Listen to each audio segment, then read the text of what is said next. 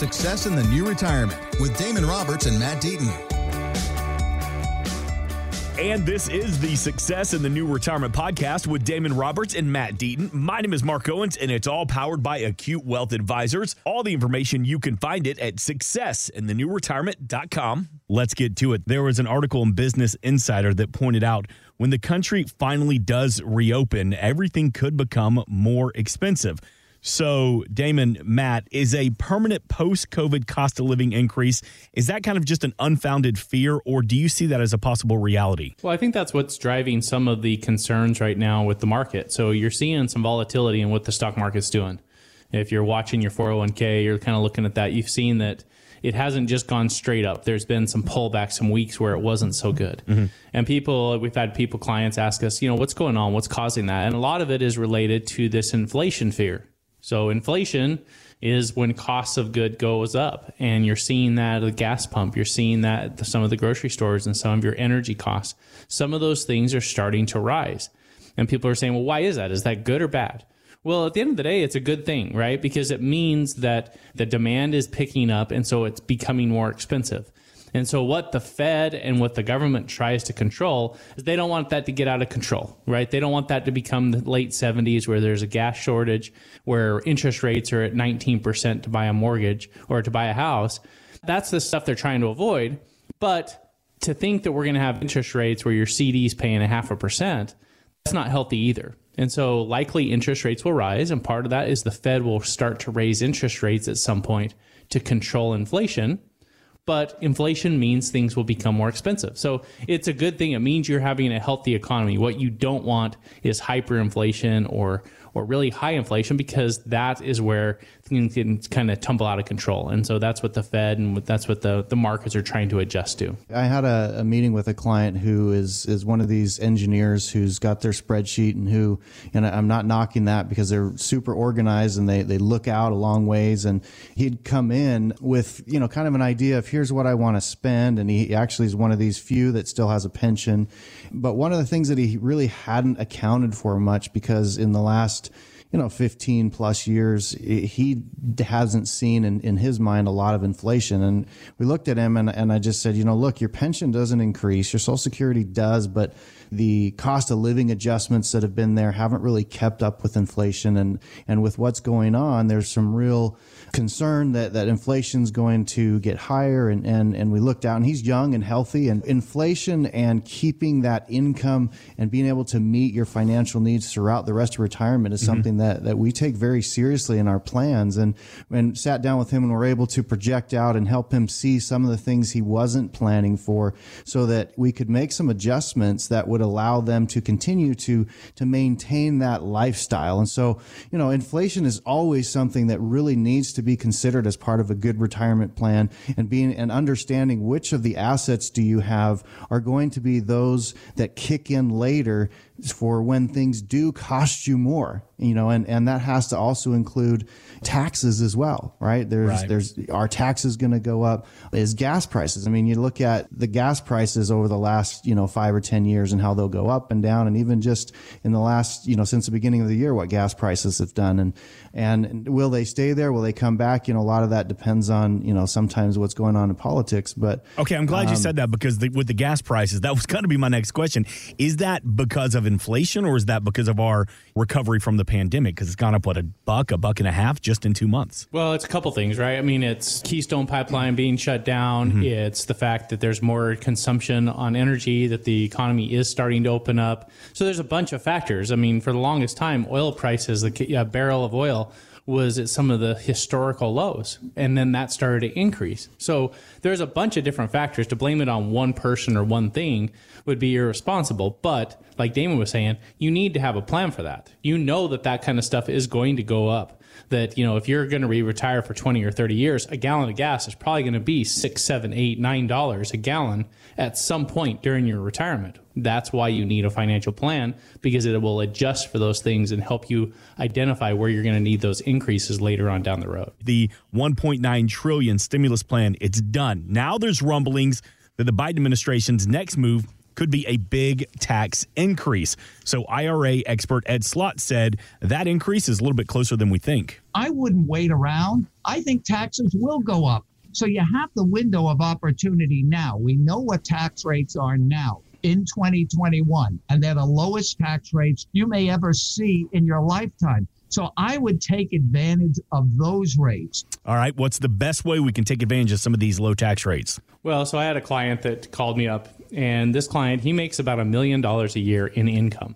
So for years, as we've talked through his plan, the goal was to maintain and to continue to tax defer as much money as he could. Because right now, again, any dollars he puts into a 401k, an IRA, any type of retirement plan, he's saving 37 to 39%, depending on which year he put it in. So it's a huge tax advantage for him right now. But this individual called me up. He is scared to death about this potential tax increase. He's like, look, Matt, I already get taxed to death.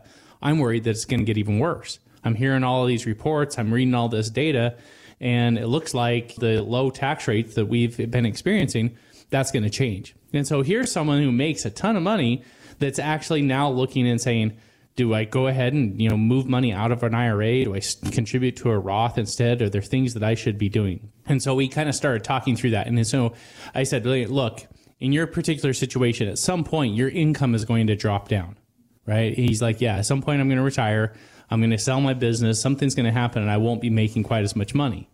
And I said, so that will be the years that we did it. So if you said, I'm going to do a Roth conversion today, what that means is he would take money from an IRA account and he would pay the tax on it at today's tax rate and put it into an account that continues to grow tax-free from that day forward.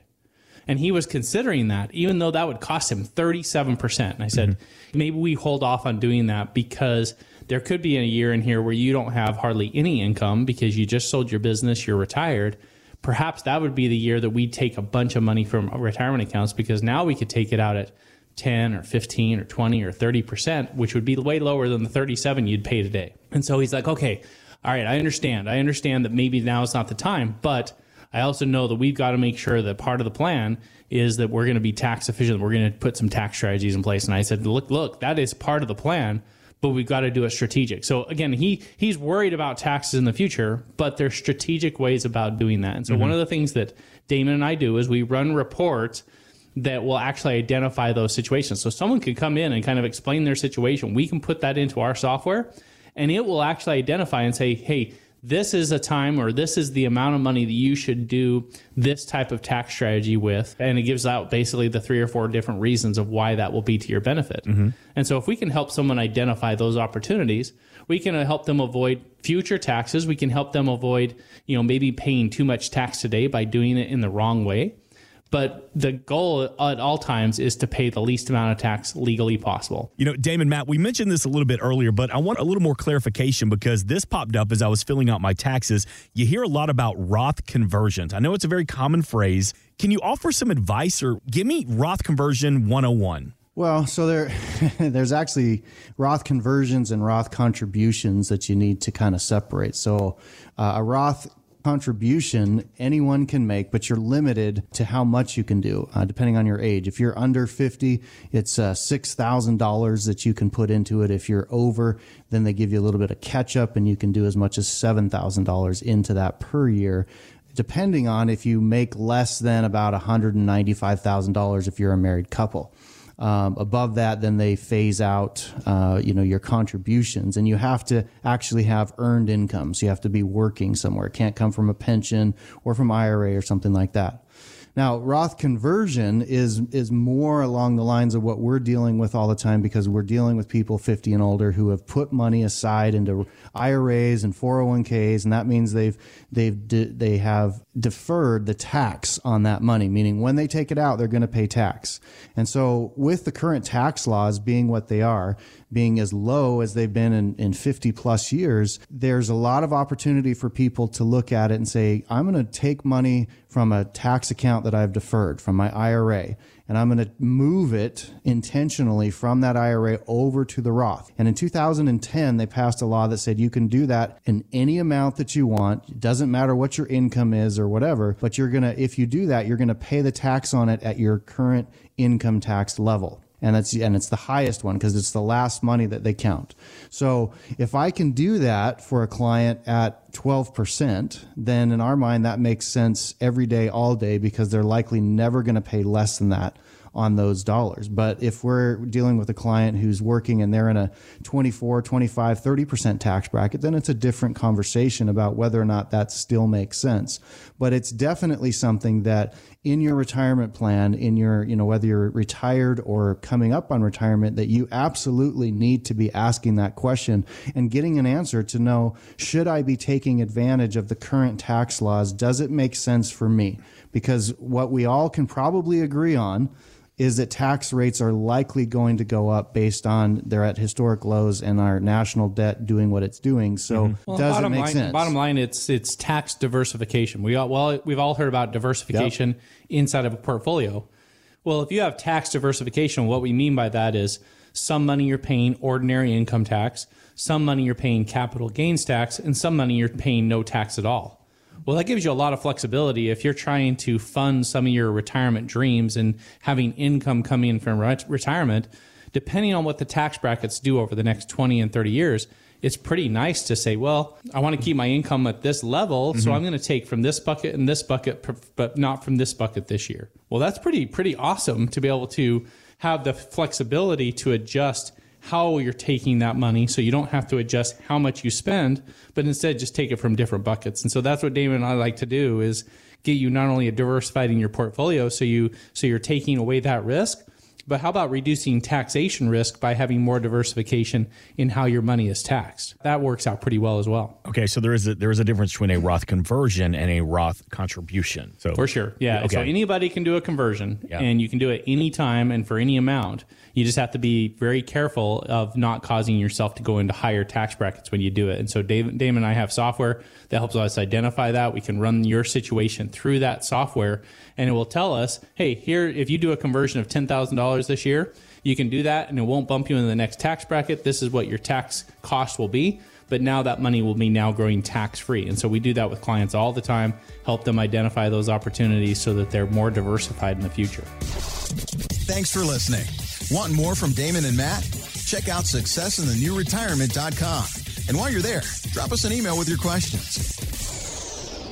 Investment advisory services offered through Acute Investment Advisory, LLC, a registered investment advisor. Insurance and annuities offered through its affiliated company, Acute Wealth Advisors, LLC. Tax and or legal advice is not offered by either company or their affiliated companies. Consult with your tax and legal professionals for guidance on tax or legal matters. The information presented should not be viewed as personalized investment advice. All expressions of opinion are subject to change. We are not affiliated with nor endorsed by the Social Security Administration or any other government agency.